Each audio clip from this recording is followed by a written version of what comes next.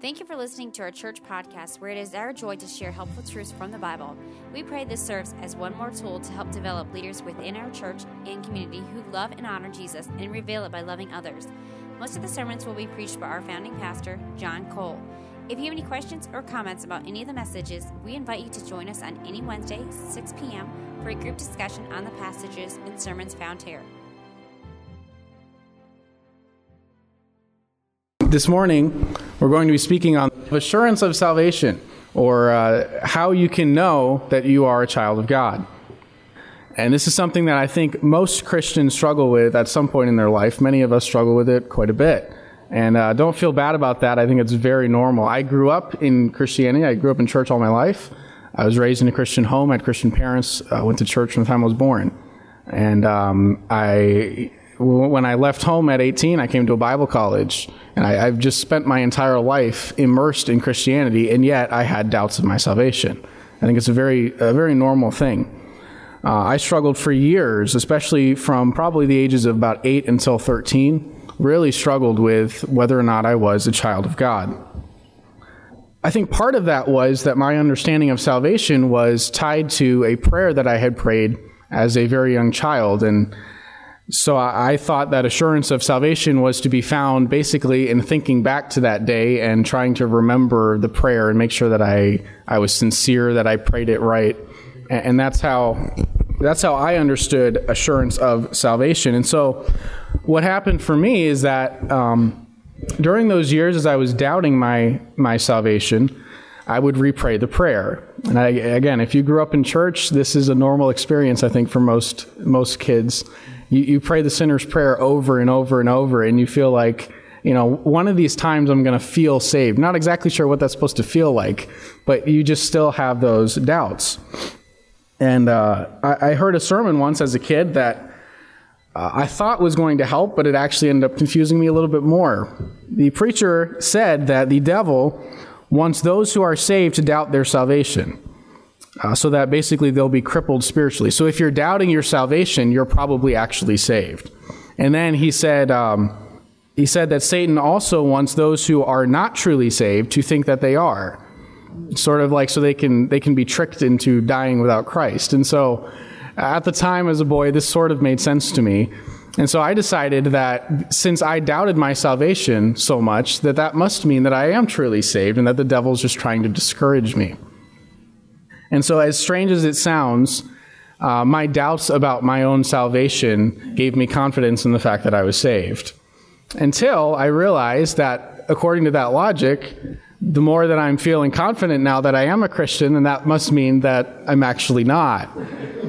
And so this ended up just confusing me further. I went off to Bible college, and I remember being in a class.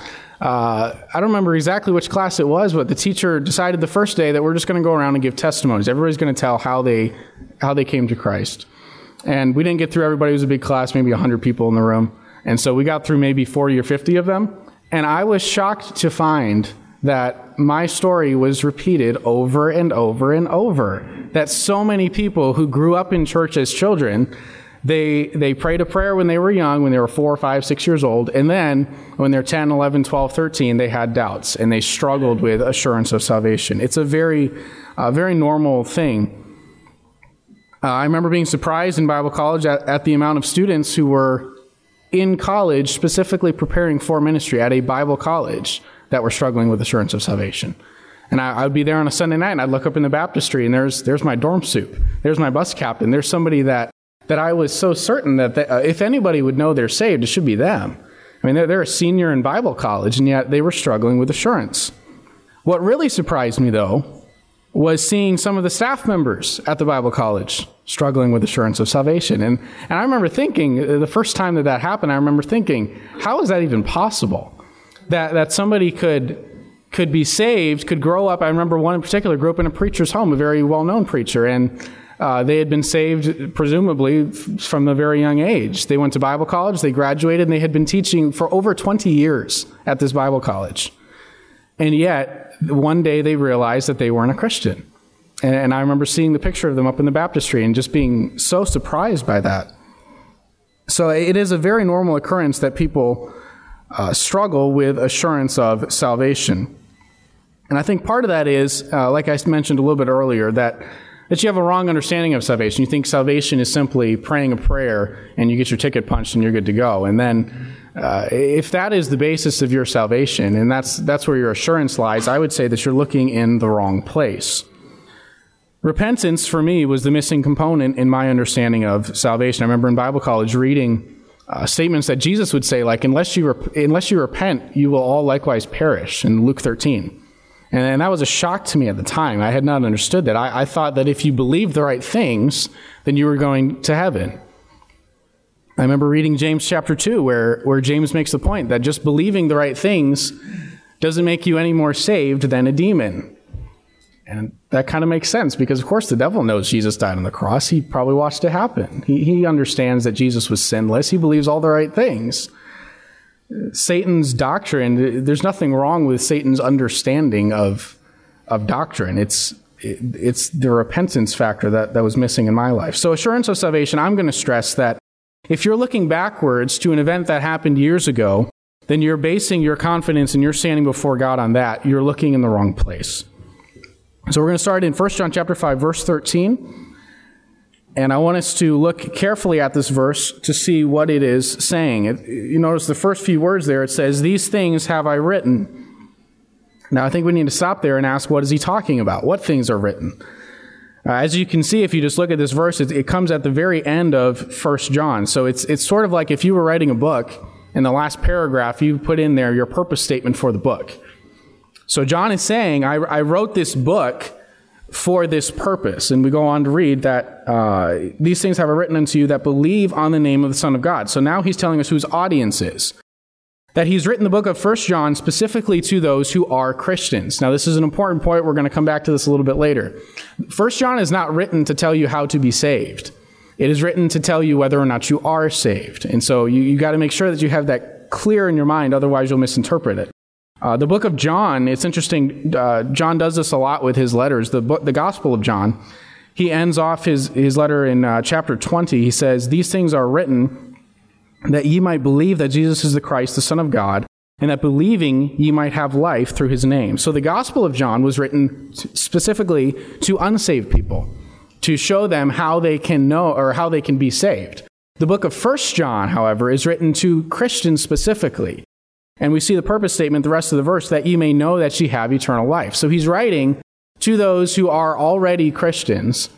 And he says, I'm writing this to you so that you can have confidence in the fact that you are a child of God. I want you to know that you have eternal life. Now, this verse is commonly used when talking about assurance of salvation. Again, this is a verse I grew up hearing all the time. A lot of times when people would witness, they would start off with this verse and say, here's how the Bible says you can know that you're saved. And that's true. However, what normally happened is they would say, read this verse, it says you can know that you're saved. Now let's go flip over to Romans. And that's completely missing the point of what John is saying. He's saying if you want to know whether or not you have eternal life, read the book of 1 John. That's why these things were written. So this book of the Bible, as far as I know, it is the only book of the Bible specifically written on the subject of assurance of salvation. So if this is an issue that you struggle with, I would recommend you read 1 John. Read it over and over. This is exactly what it is about. Now, if you'll flip back to chapter 1, we're going to walk through the book of 1 John, and we're going to pull out a few passages in each chapter to show that what John's arguments are, or basically what his tests are of salvation. He gives several tests that you can evaluate your life through to know whether or not you're a child of God. We see, beginning in verse 5 of chapter 1, John says, "This then is the message which we have heard of him," speaking of Christ, "and declare unto you that God is light, and in him is no darkness at all. If we say that we have fellowship with him and walk in darkness, we lie and do not the truth. But if we walk in the light as he is in the light, we have fellowship one with another, and the blood of Jesus Christ, his Son, cleanseth us from all sin." So the first thing I want to point out here, the word fellowship, there's several ways we're going to see as we go through this that John speaks of salvation. And in this specific verse, he talks about fellowship. It's not the way that we use the word. Normally when we talk about fellowship, that means we're going to go have a meal together or something. That's not what the word fellowship means in the New Testament. It's basically, we could use a word like partnership. It's a relationship that you have. And so he's saying this is how you can know if you are in fellowship with God and in fellowship with other Christians. If you're a part of this fellowship of the gospel, as Paul calls it, the way that you can know this is, are you walking in darkness or are you walking in light? He says, God is light, and in him's no darkness at all, and true Christians walk in the light. John goes as far as to say that if you say you're a child of God and you walk in darkness, you're a liar. We're going to see some of this language as we continue. John is very, very adamant about this, that if you claim to be a Christian, that your life should reflect this. We'll look over to chapter 2. We'll see a little bit of similar statement. 1 John 2, starting in verse 3. And again, this is a kind of a code way of talking about salvation. Hereby we do know that we know him. And how do we know? If we keep his commandments. Verse 4, he that saith, I know him, and keepeth not his commandments, is a liar. Again, a very strong statement by John. The truth is not in him. Verse 5, but whoso keepeth his word, in him verily is the love of God perfected, and hereby know we that we are in him. So this is just very straightforward. This is how you can know if you are in Christ. Do you keep his commandments? And he says, if you claim to be a Christian, you don't keep his commandments, then John says you're a liar.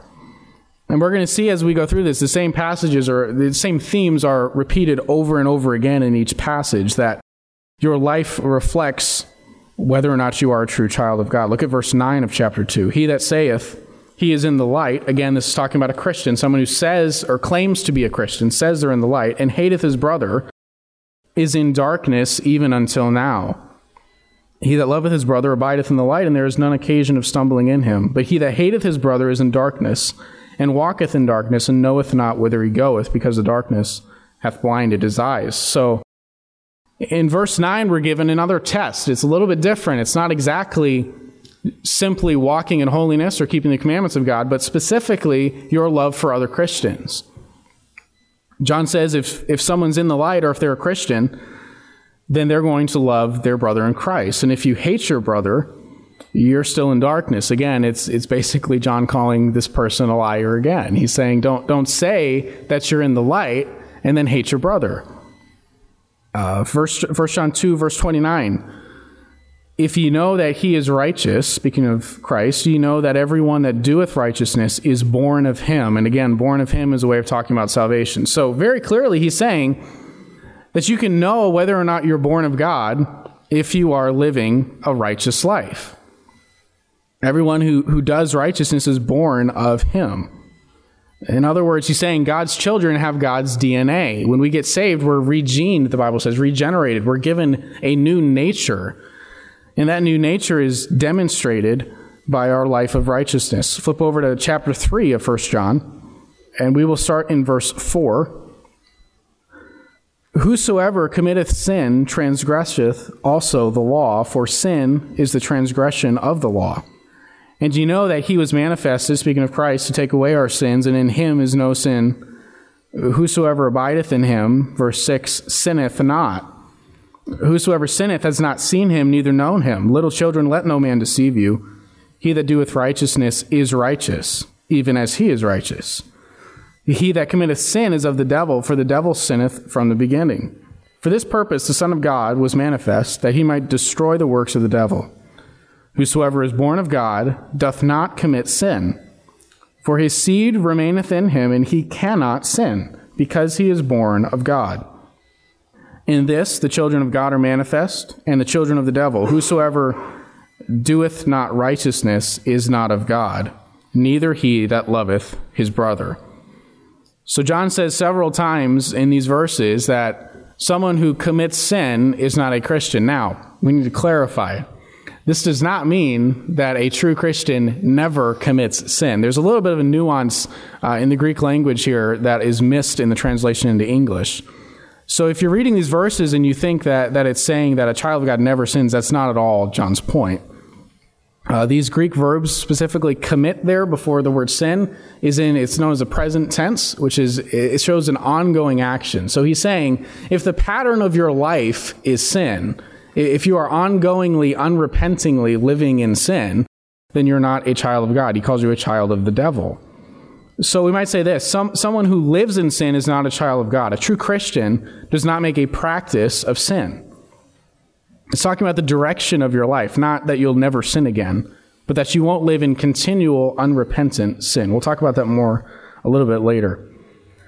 Staying in 1 John 3, look at verse 14. He says, we know, and again, this is a code way of talking about salvation, we know that we have passed from death unto life because we love the brethren. He that loveth not his brother abideth in death. Whosoever hateth his brother is a murderer, and ye know that no murderer hath eternal life abiding in him.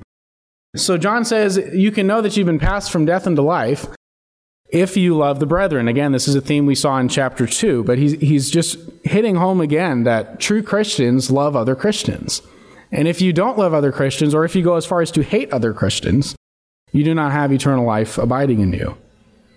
A lack of love for God and a lack of love for his children reveals that you are not truly a child of God. 1 John 3, look at verse 23. This is his commandment, that we should believe on the name of his Son Jesus Christ and love one another as he gave us commandment. And he that keepeth his commandments dwelleth in him, and he in him. And hereby we know that he abideth in us by the Spirit which he hath given us. Now here's maybe some of what you would expect to find in a book about salvation, and specifically assurance of salvation, that it's tied to a doctrinal belief. It's interesting that John doesn't mention this until chapter 3. But it is a part of knowing that you're a child of God, what you believe about Christ. He says, if you believe on the name of the Son of Jesus Christ, if you love one another, and if you have the Holy Spirit, in verse 24, these are indicators that you are a child of God. If you'll flip over to chapter 4, verse 13, so 1 John 4:13, hereby know we that we dwell in him. And again, that's John's poetic way of saying, here's how you can know that you're a Christian. And he in us, because he hath given us his Spirit. And we have seen and do testify that the Father sent the Son to be the Savior of the world. Whosoever shall confess that Jesus is the Son of God, God dwelleth in him, and he in God. So you can know if you're a true Christian if you believe that Jesus is the Savior of the world, and if you believe that he's the Son of God. We'll see a continuation of this chapter 5, verse 1. Whosoever believeth that Jesus is the Christ is born of God. And everyone that loveth him that begat, loveth him also that is begotten of him. By this we know that we love the children of God, when we love God and keep his commandments. For this is the love of God, that we keep his commandments, and his commandments are not grievous. Now, verse 1 and 2 of chapter 5 is a little bit confusing wording there when it talks about everyone that loveth him that begat, loveth also him that is begotten of him. What the point that John's making here is, true Christians love other Christians, true Christians love Christ, and true Christians love God. And we can know whether we're a true Christian in verse 2. We can know whether or not we love the children of God when we love God and keep his commandments. So our love is demonstrated by keeping the commandments of God. And in verse 3, there's an interesting point made at the end of the verse, that his commandments are not grievous. Now, this is not actually a statement about the commandments of Christ not being difficult. Some of Christ's commands are difficult. Like, if you look in the New Testament, some of the commands that were given are extremely difficult. The point is that if someone is truly a child of God, they will love God and they will keep his commandments and do so willingly. It's not that we just we begrudgingly do what God says, like we keep the commandments, but we hate that we have to. That's not a true child of God. That would be more like a Pharisee trying to live in a legalistic lifestyle where we do these things because we have to. A true Christian loves God and keeps his commands, and it's not a burden to him. They do so joyfully.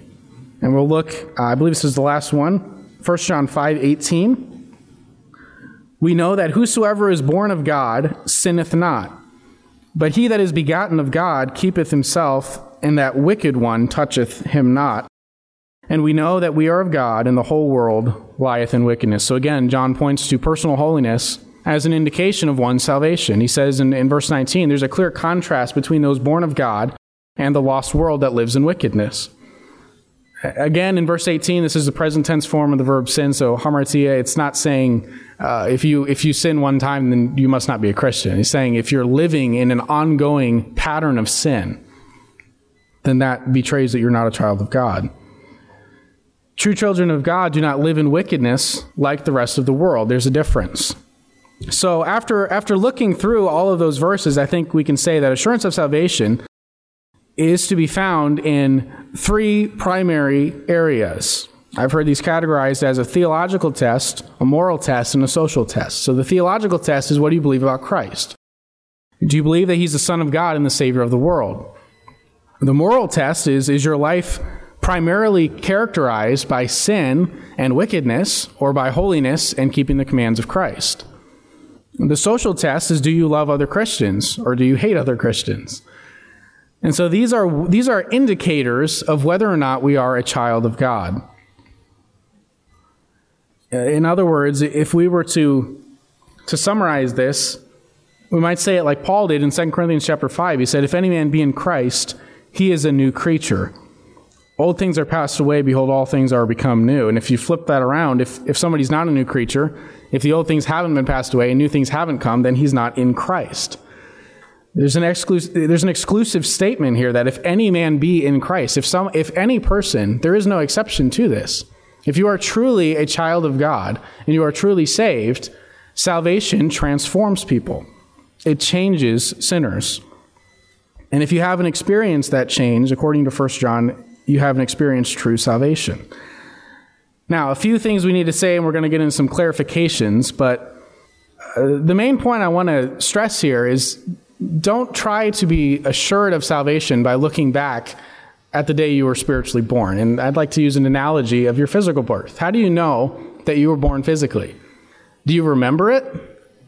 I hope not. I don't think anybody in this room can remember the day that you were born. And yet none of us doubt it. We all know that we're born because we're alive right now. We can look in the mirror and see evidence that I must have been born because I'm alive. It's not about remembering some hazy memory 20 years ago. It's about your life right now. And so John's point in the book of 1 John is, evaluate your life now. And the more that you see these indicators, the more you can have confidence that you are a Christian. Now, a few clarifications that I'd like to make to provide a little bit of balance here. Number one, we are not saved by doing good works. Good works are the result of salvation, not the basis of it. It's the fruit, not the root. Good works are the effect of salvation, not the cause. So I don't know if I could say that any clearer, but I want to make sure that nobody leaves here thinking that I'm saying, in order to be a child of God, you have to keep the commands of Christ, and you have to do all these good things, you have to love your brother. That's not what John says. Again, this is not a book written to tell you how you can become a child of God. This is a book written to show you how to evaluate your life and find out if you already are a child of God. So good works are the evidence of salvation, but they don't come before salvation. You can't earn forgiveness of sin by doing good works. Ephesians 2, 8 through 10, I think, makes the distinction very clear. It says, for by grace are ye saved through faith, and that not of yourselves. It is the gift of God, not of works, lest any man should boast. For we are his workmanship, created in Christ Jesus unto good works, which God hath before ordained that we should walk in them. So we're not saved by good works. We're saved by grace through faith, and yet we're saved unto good works. And the good works are simply the evidence of the fact that we have been saved. Now, I have to hit my quota of quoting at least one Puritan per sermon. So here goes. Francis Turretin, he wrote this in his Institutes of Eclectic Theology. And it's Old English, so it's a little bit maybe hard to understand, but he's very precise in the way that he words this. He says, works can be considered in three ways, either in reference to justification or sanctification or glorification. They are related to justification not antecedently, efficiently, and meritoriously, but consequently and declaratively.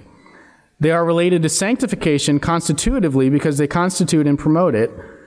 They are related to glorification antecedently and ordinatively because they are related to it as the means to the end, yea, as the beginning to the completement, because grace is glory begun as glory is grace consummated. I can tell by the looks you're giving me that not everybody got that. So I'm going to go through it a little bit slower here. First of all, we need to explain the three terms that he's using here: justification, sanctification, and glorification. And Brother Cole's talked about this a lot, but it's an important thing to understand Scripture, to understand these three aspects of salvation. Justification is when we speak of someone being saved or getting saved, we're usually talking about justification. That's when someone repents and they believe the gospel, and God forgives their sin. He gives them the Holy Spirit, and he declares them to be righteous. That's justification. So Turretin says that good works are related to justification, not antecedently, meaning they don't come before justification. You don't do good works in order to achieve justification. He says they're not efficiently or meritoriously. Again, he's saying you don't merit salvation, you don't earn salvation by good works. But they are related to justification consequently and declaratively.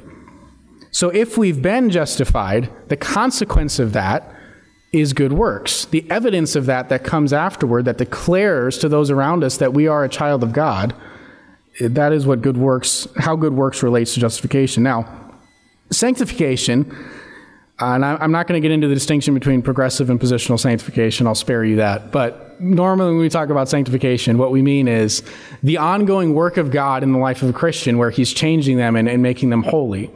So if someone gets saved truly and they're justified, the next step is sanctification, and that continues throughout their life, where God changes us and conforms us to the image of Christ. And so Turretin says that good works are related to sanctification constitutively. So they constitute it, basically that they're one and the same, that good works equals sanctification in a sense, that the holiness that God's working in us will be evidenced in that way. Glorification talks about the end of our life when we reach heaven, and that's the point where God makes us sinlessly perfect, and won't that be a great day? For right now, we struggle with sin. That's part of sanctification. We'll get into this a little bit later, but sanctification, God is making us slowly more and more like him, and more like he wants us to be. Paul says he's making us to will and to do of his good pleasure. He's giving us the desires to do right, and he's causing us to actually do right. If you and I are living a righteous life, it's not because of us. That's the point. That is the Holy Spirit at work in your life. And so glorification is the point where we reach heaven, where God in a moment transforms us into the likeness of his Son. We will be perfect. And so good works, Turretin says, are related to glorification antecedently. They come before glorification. And ordinatively, because they are related to it as the means to the end. In other words, you cannot be glorified if you have not been sanctified. Don't think that you can live your whole life as an unsaved person and just living in wickedness like the rest of the world. Don't think that you're going to be glorified. That gives evidence to the fact that you are not truly a Christian. So clarification number one, works are the result of genuine salvation, not the cause of it. Clarification number two, you do not lose your salvation if you fail to live righteously. Okay, so John's not saying if you're a Christian but you live like the rest of the world, you're going to lose your standing before God. You're going to lose your salvation. That's not what he says. Works demonstrate salvation. They do not maintain it or keep it. So in other words, good works show whether or not we have been saved. We don't have to do good works in order to maintain our salvation. They simply are the evidence of the fact that God is at work in our life. So number one, works don't cause salvation. Number two, we don't lose our salvation if we're not doing good works, we're not living holy. Clarification number three, salvation transforms lives, but it does so incompletely until we enter heaven. So this is a little bit of what we were talking about a minute ago with justification, sanctification, glorification, how when we're saved, God changes us. If anyone's in Christ, he's a new creature. But unfortunately, that doesn't mean you're a completely new creature and there's no semblance of the old life in you.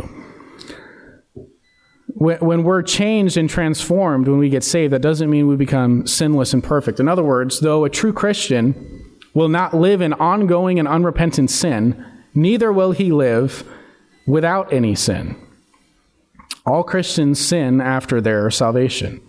If you look at 1 John chapter 1, while you're there, look at chapter 1, verse 5.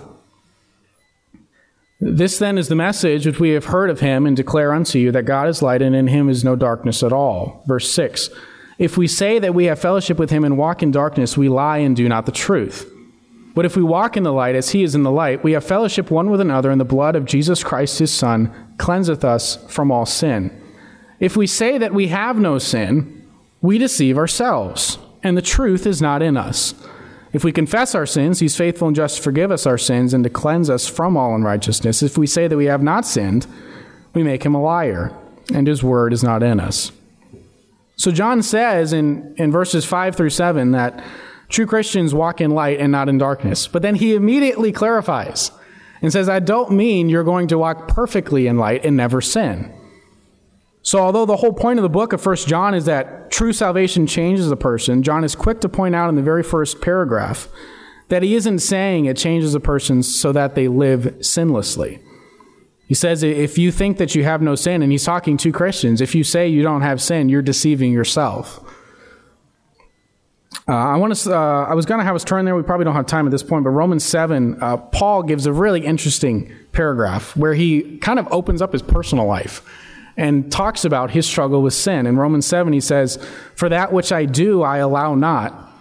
For what I would, that do I not. But what I hate, that do I. He's saying, I don't want to do these things, and yet I end up doing them. And I want to do these good things, but then I just can't get myself to do it. Verse 17, now then there's no more I that do it, but sin that dwelleth in me. For I know that in me that is in my flesh dwelleth no good thing. For to will is to present with me, but how to perform that which is good I find not. For the good that I would, I do not, but the evil which I would not, that I do. Now, if I do that I would not, it is no more I that do it, but sin that dwelleth in me. I find then a law, that when I would do good, evil is present with me. For I delight in the law of God after the inward man, but I see another law in my members, warring against the law of my mind, and bringing me into captivity to the law of sin, which is in my members. O wretched man that I am! Who shall deliver me from the body of this death? So Christians don't live in ongoing unrepentant sin, but they also don't live in ongoing uninterrupted righteousness. We do sin. We live in an ongoing struggle. And that's what Paul's saying here in Romans 7. Part of us wants to do right, and part of us wants to do wrong. Paul says, when I want to do good, evil's present with me. He talks about the warring that goes on in his mind.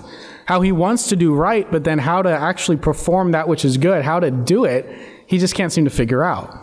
And this is comforting to us, is it not? Because this describes our life. This describes me in the battle that goes on in my mind, where I feel like I want to do right so badly, and yet I continually fall. So, with these clarifications, you might be a little confused about what the point of 1 John is. Because how much of a change do I need to experience to know if I'm saved? How much love do I have to have for other people to know if I'm saved? I mean, I love a lot of Christians. I might love most Christians, but there's one or two. I mean, I can't say I love all fellow Christians. I can look back on my life since I was saved as a teenager and say, clearly there was a change in my life. There's no doubt about it. If you knew me before I was saved, you would agree with that. However, there's also terrible sins I've committed since I've been saved. And so how much righteousness do we need to be confident in our salvation? If we all fall short in some way of these tests that John gives in the book of 1 John, does that mean we can't have assurance of salvation? I thought that was the whole point of the book. And yet, as we look at these tests, we all have to say, I might pass some of them sort of, but not with 100%. So does that mean we can't be confident of our salvation? I think the point is this, that the more we live according to the commands of God, and the more we love one another, and the more our lives are characterized by righteousness, the more assurance we can have that we are God's child. So if you look at your life and you see a dramatic change from the time you were converted, and yes, there's times where you stumble, but overall you see that God is clearly at work in your life, then you can have confidence that you're saved. And the more you're growing and the more you're abounding spiritually, the more confidence you can have. But if you look at your life and you honestly have to say, I'm really no different now than I ever was, and I don't have spiritual desires, I don't live for God, then you shouldn't have confidence that you're a Christian. Now, I do want to caution here that I think it's wise to take a broad view of your life. Don't narrow in on one little period of time like today or this week. Take a broader view of your life, okay? I think a good example of this is Peter. As far as I can tell, Peter was a Christian at least by Matthew 16. This is where Peter declares, "Thou art the Christ, Son of the living God," and Jesus tells Peter that flesh and blood didn't reveal this to you, but my Father which is in heaven. Peter confesses that Jesus is the Son of God, and I believe at that point, at least, if not before, he was a Christian. But think of all the things that Peter did after that point. In Matthew 26, Peter denies Jesus 3 times. He curses and swears and says he doesn't even know who Jesus is. And as far as I can tell, he did that as a saved man. Peter abandoned the call of God in his life. In John 21, he went back to fishing. You remember when Jesus initially reached Peter, he said, "Come follow me, I'll make you a fisher of men. I want you to leave fishing, and I want you to join me in this ministry." And after Christ's resurrection, after Peter had seen the risen Christ, he abandoned his call to ministry and went back to fishing. And as far as I can tell, he was a saved man when he did that. In Acts chapter 10, there's a story where Jesus shows Peter some unclean animals according to the Jewish laws, and he tells Peter to eat them. And Peter says no. He tells Jesus no 3 times. And it's funny, the way he words it, he actually says, "Not so, Lord," which is sort of like saying, "No, Master." It's kind of an oxymoron. You're calling him Master, and yet you're refusing to do what he tells you. And I believe at this point, Peter was a saved man, while he was literally looking Jesus in the face and saying, "No, I'm not going to do what you just told me." Galatians 2, Paul talks about Peter and how Peter would hang out with Gentiles unless there were certain Jews around, and then he would refuse to be seen with them. Paul says he was acting hypocritically, and in this passage, Paul says that he withstood Peter to the face. So he got in Peter's face and basically told him, "Knock it off." And at this point, I believe it's very clear Peter was a Christian. So don't think that just because you're a mess sometimes that you're not a Christian. Peter was a mess sometimes long after his conversion. But taking a broad view of Peter's life, we have to say clearly there was a change. He spent most of his life preaching the gospel. He was in prison and beaten for the cause of Christ. He wrote 2 books of the New Testament, and he died as a martyr. If you take a broader look at Peter's life, there was a transformation that took place. But if you narrow in on specific days, there were certainly days in Peter's life where he did not act like a Christian. So my encouragement to you is you might be right now at one of the bitter weeping moments of your life, where you remember where Peter denies Christ, and when he realizes what he's done, the text says in Matthew 26, he went out and wept bitterly. After committing this terrible sin, he's repentant and remorseful, and he hates the fact that he did it. And that's how a true Christian feels about his sin. We sin, we all sin, but true Christians hate their sin. So if you find yourself falling, but you hate the fact that you sin, you hate the fact that you struggle with sin, that's actually a good indication that you are indeed a Christian. So my application today is going to be the same for everybody. If you're a Christian, if you're not a Christian. If you are not a Christian, I would encourage you to place your faith in Christ and repent of sin. We've looked at these evidences of salvation, and maybe as you've looked at these, you're starting to doubt whether or not you are saved. And I think in part that is perhaps a point of 1 John. As much as it gives assurance to those who are saved, it has the opposite effect on those who aren't. It shows and puts a floodlight on your life and shows that you may not be a child of God. So if after evaluating your life, you feel like I don't love God's people very much, and I don't live any different from the rest of the world, and I don't live in holiness, Jesus offers salvation to you. Jesus came into the world to save sinners, the Bible says. Christ died for the ungodly, and if that sounds like you, you're just the type of person Jesus came to save. So believe in Christ, repent of your sin. If you are a Christian and you're in that bitter weeping stage, where you just denied Christ, you just did something terrible, and you hate the fact that you've done it, then ask for forgiveness and repent. That's again in 1 John, and I don't know if you're still there in 1 John chapter 1, but in verse 9, after John says, those who are truly saved walk in light and not in darkness, but we still have sin, there's still sin in us. If you say that you don't have sin, you're a liar. He says in verse 9, that if you have those sins, confess them and forsake them. And Jesus he's faithful and just to forgive you. So don't think that, again, this is why one of the clarifications I mentioned earlier is important. We don't lose our salvation because we sin. So don't think that because you've sinned or you sinned terribly, that God can't forgive you now. That you're a Christian, you did something awful, and now you're beyond God's grace. If God could forgive you when you were his enemy, he can forgive you now that you're his child. He's faithful and just to forgive, and God always forgives repentant sinners. So whether you're a Christian or not, I would encourage you to evaluate your life and look for those areas where we are in need of repentance. I think all Christians are in need of repentance pretty much all the time. Most of us, if we take a good look at our lives, we can see areas of weakness and areas where we're struggling with sin. That's certainly true in my life. And if you're struggling with assurance of salvation, I can assure you that you're going to continue to struggle if you don't repent of known sin. 2 Peter talks about adding to our faith virtue, and to virtue knowledge, to knowledge temperance, to temperance patience, to patience godliness, and brotherly kindness and charity. And then in verse 8 he says, if these things be in you and abound, they make you that ye shall neither be barren nor unfruitful in the knowledge of our Lord Jesus Christ. But he that lacketh these things is blind, cannot see afar off, and hath forgotten that he was purged from his old sins. You can be a Christian, you can have your sins forgiven, and yet forget it, not realize it. And the answer in 2 Peter, the way that happens is if you're not abounding in those graces. If you don't find yourself growing spiritually and abounding in the work of God in your life, you're not going to feel like a Christian. When I struggled with salvation, specifically as a teenager, young teenager, looking back, it's very clear to me it's because I wasn't saved.